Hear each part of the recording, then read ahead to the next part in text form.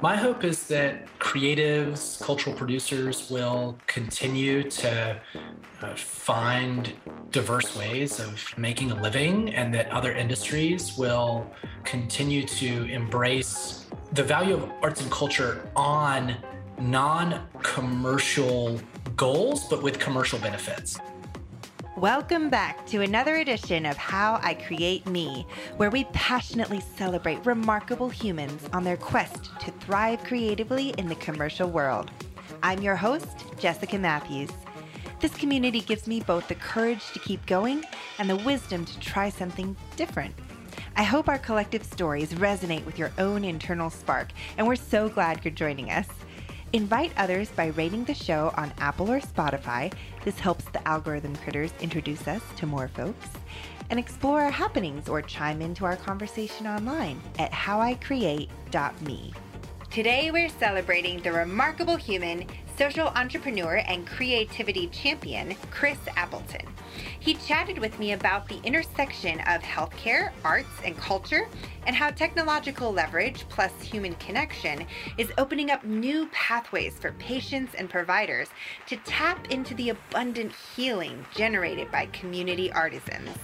He's invested much of his professional passion where art meets civic life, focusing on building social change through co-founding and directing Wonder Root and serving on the boards of critical Atlanta institutions such as Grady Health System's Ambassador Force, the Alliance Theater, and more. Join us to hear about his newest endeavor, Art Pharmacy, and why an improv class might be the best prescription your doctor ever writes for you. Hey, Chris, thank you for joining me today on How I Create Me. I'm so excited to have you on the show. Thank you so much for having me, Jessica. It's good to be here. Such a pleasure. And I am so excited about your topic specifically. I have lived in these two worlds of healthcare and art for so long, and personally always found it difficult to intersect them, even though they really have so much to feed each other. So I'm very excited about our conversation around these topics of art as medicine and this new opportunity that it has to make an impact. So tell me a little bit to kick us off about what you wish everyone understood about your profession, your purpose, and your overarching why. Well, generally in life, I wish that people saw things not through such singular lenses. And my work really takes a variety of stakeholders into consideration. And I wish more people were doing that. And that's what we're doing with the Art Pharmacy. So tell me about what got you started on the idea, Art Pharmacy as a solution for care providers to prescribe and refer patients to health improving arts and culture experiences. What launched that idea for you? Sure. So this is a little sort of inside baseball, I guess, but for 15 years or so, there's been a really strong movement in the United States to strengthen artists and arts organizations' ability to work cross-sector in other industries and other fields, really focus on building up the sort of skills and capacities, expertise of folks in the arts and culture space to work in these other industries. But there's been less focus as a part of this movement on building the understanding, demand, and capacity of the industry side partners to embrace arts and culture. And when I learned that there had been 40 plus years of research, leading research institutions across the country, across the globe, on the role of arts and culture to improve health outcomes, physical health outcomes, mental and behavioral health outcomes, we really thought that there might be an opportunity to wake up every day and really add the care providers or the folks on the healthcare side to the list of stakeholders that this field ought to be considering. And so that's really the impetus of the work. The research is clear that engagement with arts and culture can have a really valuable impact on our mental health and well-being.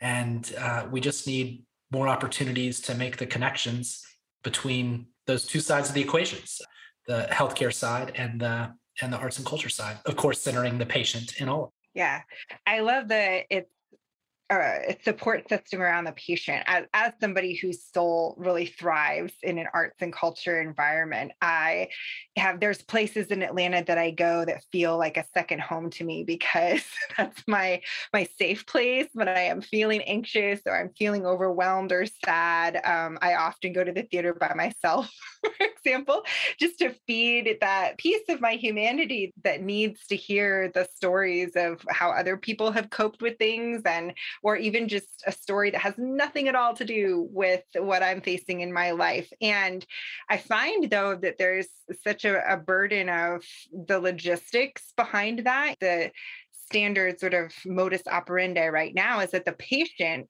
has to be able to like identify that that's something that's helpful and then make the plans and then execute on the plans, which is a really hard thing to do when you're in a place of anxiety or depression or overwhelm or physically need some support getting up and down stairs or parking and driving, all those sorts of things. So the idea of sort of helping the healthcare community really come around and support patients getting to the places that can really feed their souls is so reassuring and inspiring to me. So, talk to me a little bit about what some of the biggest shifts are that you're seeing around caregiving in today's society. There's a lot of opportunities, I imagine, for creative professionals to make a profitable contribution in some of these shifts, but can you maybe articulate some of those for us? Sure. One of the biggest changes that I'm seeing, that I'm learning about here over the last several years, is the focus on social determinants of health. And these are the social conditions which have, in most cases, a much larger impact on our health outcomes than the actual healthcare, medical care that we receive. And the art pharmacy is really leaning into that. One of the core social determinants of health is this idea of social connection or belonging.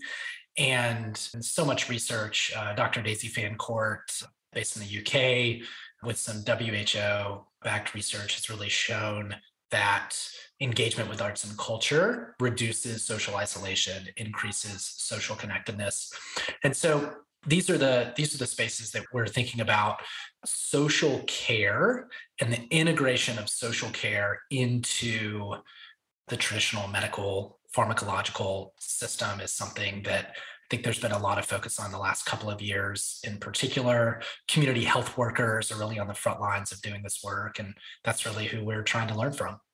So tell me a little bit more about who are the core stakeholders that are involved, and like, how have you been helping them to access or create these connections? Because in my head, it feels like these are two such disparate systems, right? The systems that create art and culture for us and mobilize artists and bring an audience to them or get their art out into accessible spaces. And then healthcare, which is its own maze of specialization and points of access and charts and sign-on apps, and like there are these two worlds that in my head have a hard time talking to one another. So who are the core stakeholders that you see being involved in some of these connections, and how are you helping create those points of access? We see four stakeholder groups. First and foremost, patients, right? Consumers, the individuals that are struggling with mental health, behavioral health concerns, and do desire engagement with arts and culture, right? Like there is that demand that is out there, as you've certainly spoken for yourself, right? And I think one important thing to maybe mention is that maybe people like you and me that for my entire life have consumed art and culture in sort of traditional cultural institutions. I know where those things are. I know that it feels good to me to go to the theater or go to the museum or participate in a creative writing workshop, but others may not. And so providing some care navigation or care coordination services to patients is a big part of how we're trying to support them. On the arts and culture side, some arts and culture organizations design their programs, their services, their exhibitions, their performances with mental health or well-being outcomes in mind. They identify their work as having a clear connection to health and well-being. Others may not design it with that particular end in mind, but those programs, those cultural experiences can still have protective and therapeutic benefits to our well-being. And so largely what we're trying to do for arts and culture partners is to go help them really recruit participants, audience members, people to show up and say, I want to consume the culture that you're producing and providing access to. And we've found, unsurprisingly, overwhelming interest from the arts and culture side. Healthcare providers that range from medical doctors to school-based therapists, so a really broad range of provider types. We found believe that engagement with arts and culture can benefit their patients. But as you've just said, it's a complicated web of navigating all of this, and care providers are unlikely to have the expertise or time or resources to connect their patients to these things. And so we're providing them a service in that way. And then last, but certainly not least, in terms of making it all work, is we're thinking about payers, right? Private payers, care management organizations, Medicare, Medicaid as stakeholders. And what we want is for those payers to pay for arts and culture interventions as member benefits, as a part of health plans for the health outcomes that they can help support, as well as what we believe will be a reduction in cost of care. Yeah. This seems to me to echo this transition that I've seen just as a recipient of healthcare communications for a couple of decades now, towards the preventative and towards the holistic approach to health, rather than let's wait for it to get utterly terrible and you can't do a whole lot. It's like, let's start earlier. And there's so much savings to be found in preventing the development or escalation of challenges or medical conditions. And this seems to be sort of like a part of that transition overall shift that I perceive, at least as a recipient of these different opportunities through my healthcare team or through what I've seen friends experience. What are some of the challenges that you see? And because it sounds like, of course, a win-win for everybody, right? Like the artists are getting more audience, the payers are saving by preventing development of and be able to intercede earlier in the process, for example, perhaps. And then, of course, the patients are receiving these great benefits. So if it's a win-win for everybody, what are some of the challenges that you've had to overcome in helping people understand this value of art as medicine? Because the concept is relatively novel in the United States, and I should be really clear, there's amazing work happening all over the country. Artists and cultural workers have been leveraging the power of arts to heal and transform individuals and communities since the beginning of time, and it is very important to acknowledge that. But because this arts-based social prescribing practice is relatively novel in the United States, there's definitely some education that has to happen with patients, with payers, with providers, and then with the complexities of the healthcare system and the limited time that providers have to connect patients to resources and issue referrals and things like that. It's a lot of it is just around the sort of logistics and the systems. And that's what we're really focused on is we're saying, hey, cultural organizations, you will already provide health improving arts experiences. Just keep what you're doing. Care providers, you already are screening patients for anxiety and depression and suicidal ideation and these behavioral health concerns. Keep doing what you're doing. Let us figure out how to make these connections between everybody, which is what we have started to do, and think that there's going to be a real demand for it.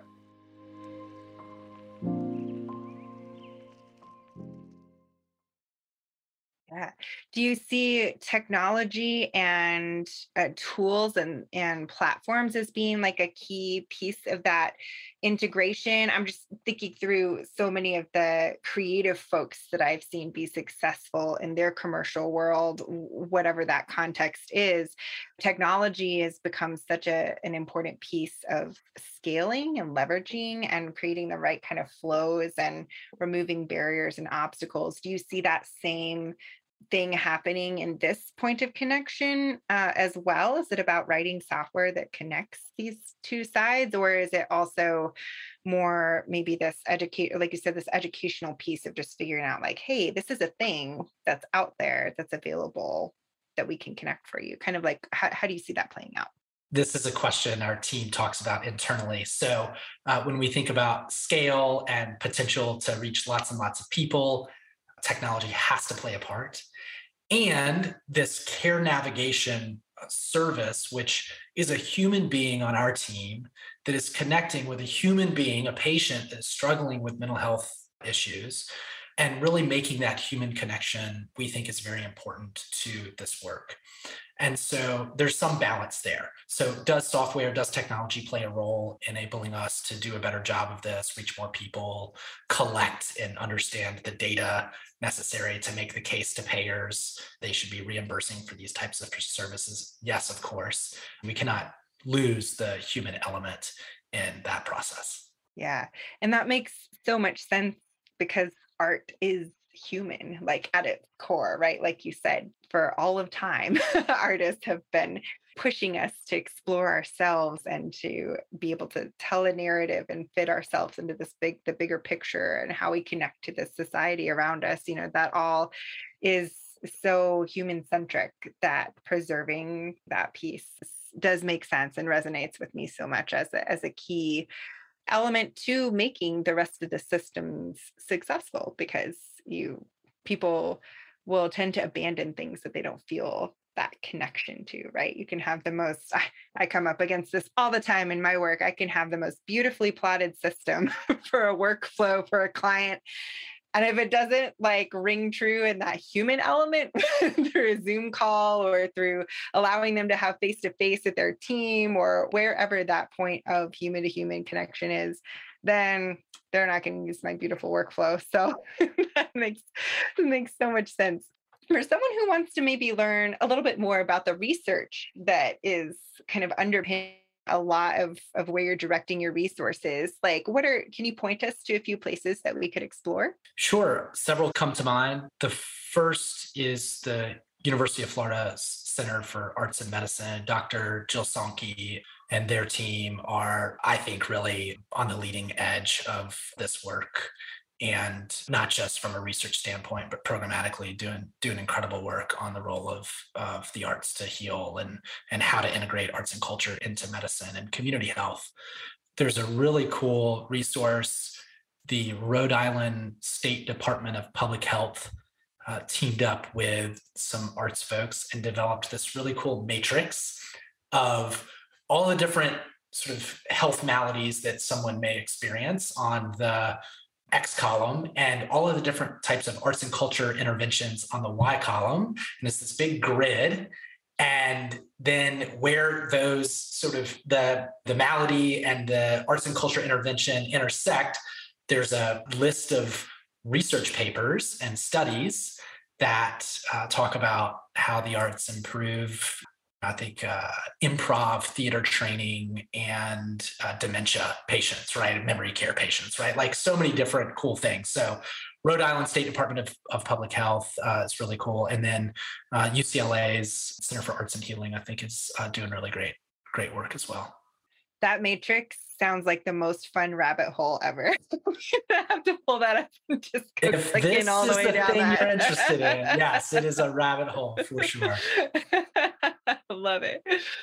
So, in context of all your experience in this work and your history as a creative yourself and how you've been a promoter of the arts for a long, long time, can you boil down all of that maybe in 60 seconds if possible? I know it's a big ask, but Is there one action that somebody could personally take if we happen to identify someone as struggling with anxiety or depression or some of the other adverse situations that we face that the arts can really speak to?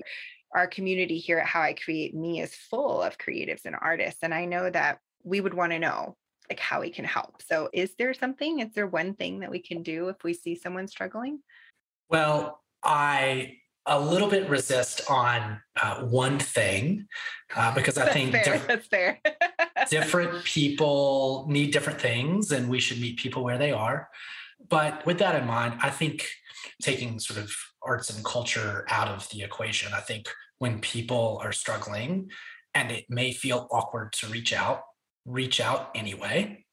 There is no telling the number of lives saved and suffering reduced or alleviated just by reaching out and making a human connection. Additionally, having a cultural experience, having an arts experience with someone as you're making that, having that human connection, I think it's a really beautiful, lovely way to do it. Yeah, so well said.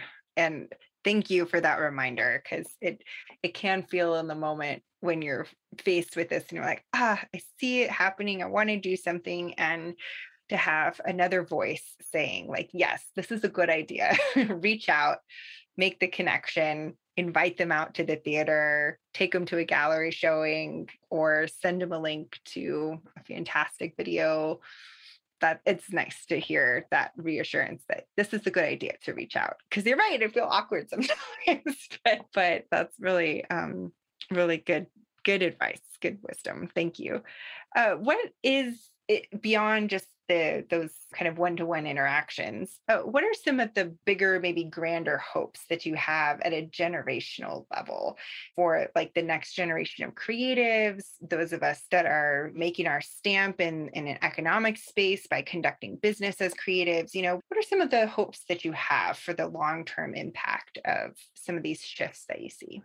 My hope is that creatives, cultural producers will continue to find diverse ways of making a living and that other industries will continue to embrace the value of arts and culture on non-commercial goals, but with commercial benefits. So I think that this is one of the things that's been really encouraging over the last couple of decades in this cross-sector arts field is the integration of arts and culture into economic development and housing policy work and transit access work and all these different things. They are social goods, and that the industries driving the progress in those respective fields or will lean on just the creative brilliance that artists in our community have. That's really exciting. And I see it happening. And I appreciate getting like a window into the inner workings of some of where these changes are taking place. So thank you so much for sharing with us about what y'all are doing over at Art Pharmacy. I do have to say, before I let you go, though, I would like to play a game with you called the Ungame.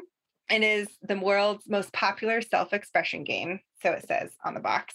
And I grew up with my mom playing this game with us. And me and my siblings, of course, used to complain about it all the time before we understood the value of human connection and conversation.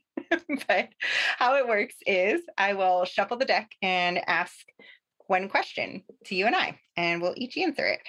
It will help our audience get to know us a little better and give us the chance to get outside of our little topical bubble for a moment. I love games. And I love human connection. So it's right up my alley. Okay, here we go. How do you think your mother would describe you? So, how would my mother describe me? I think of all her children, I'm the one that did convert to the conversationalist the quickest. And I love to talk and listen to people and ask questions, and I'm always learning. So, I think she would describe me as a very curious, tenacious, and well-read, kind of well-rounded person. But also one of the side effects of that is more anxiety. because I know because I encounter all these other things that I have to be assimilating and integrating all the time into how I see the world or choose to move forward. So I think those are some of the ideas that maybe she would have.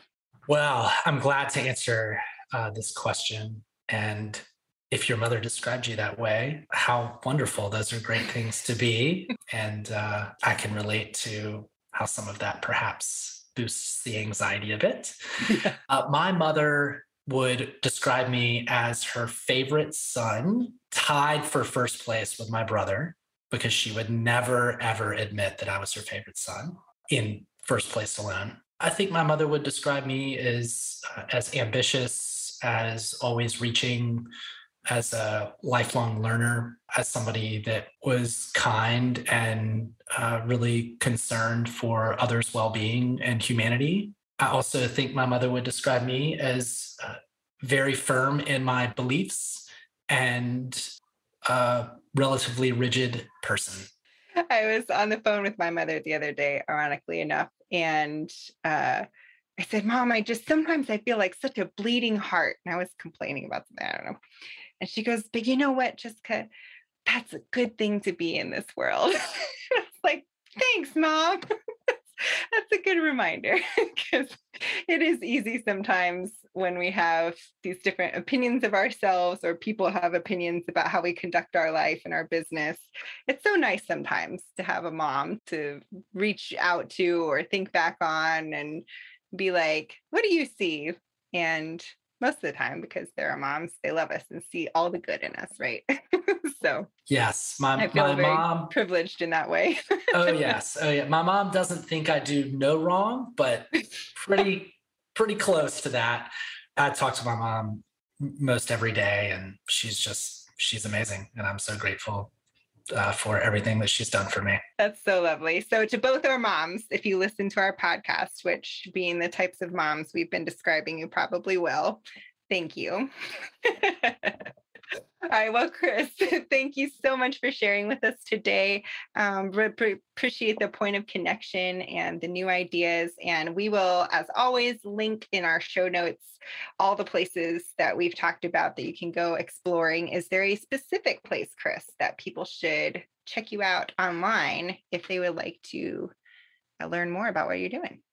Yes, artpharmacy.org is the best place to learn about our work. And yeah, you can find me on LinkedIn, and I'm glad to connect. Awesome. Well, thank you so much. Thank you for having me.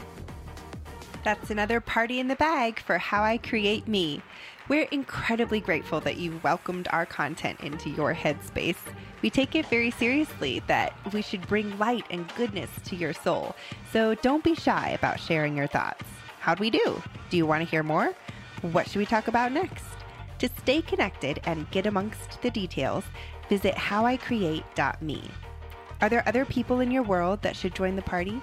Invite others by rating the show on Apple or Spotify. This helps the algorithm critters introduce us to more folks. Like, share, follow, and all the social media things. That'll help too. Explore our happenings or chime into our conversation online at howicreate.me. This podcast would not be possible without the generous efficiency of our executive producer and production team at Chat with Leaders Media. Learn how you can launch your own podcast to grow your business at chatwithleaders.com. Thanks again for listening. May you go forth and thrive.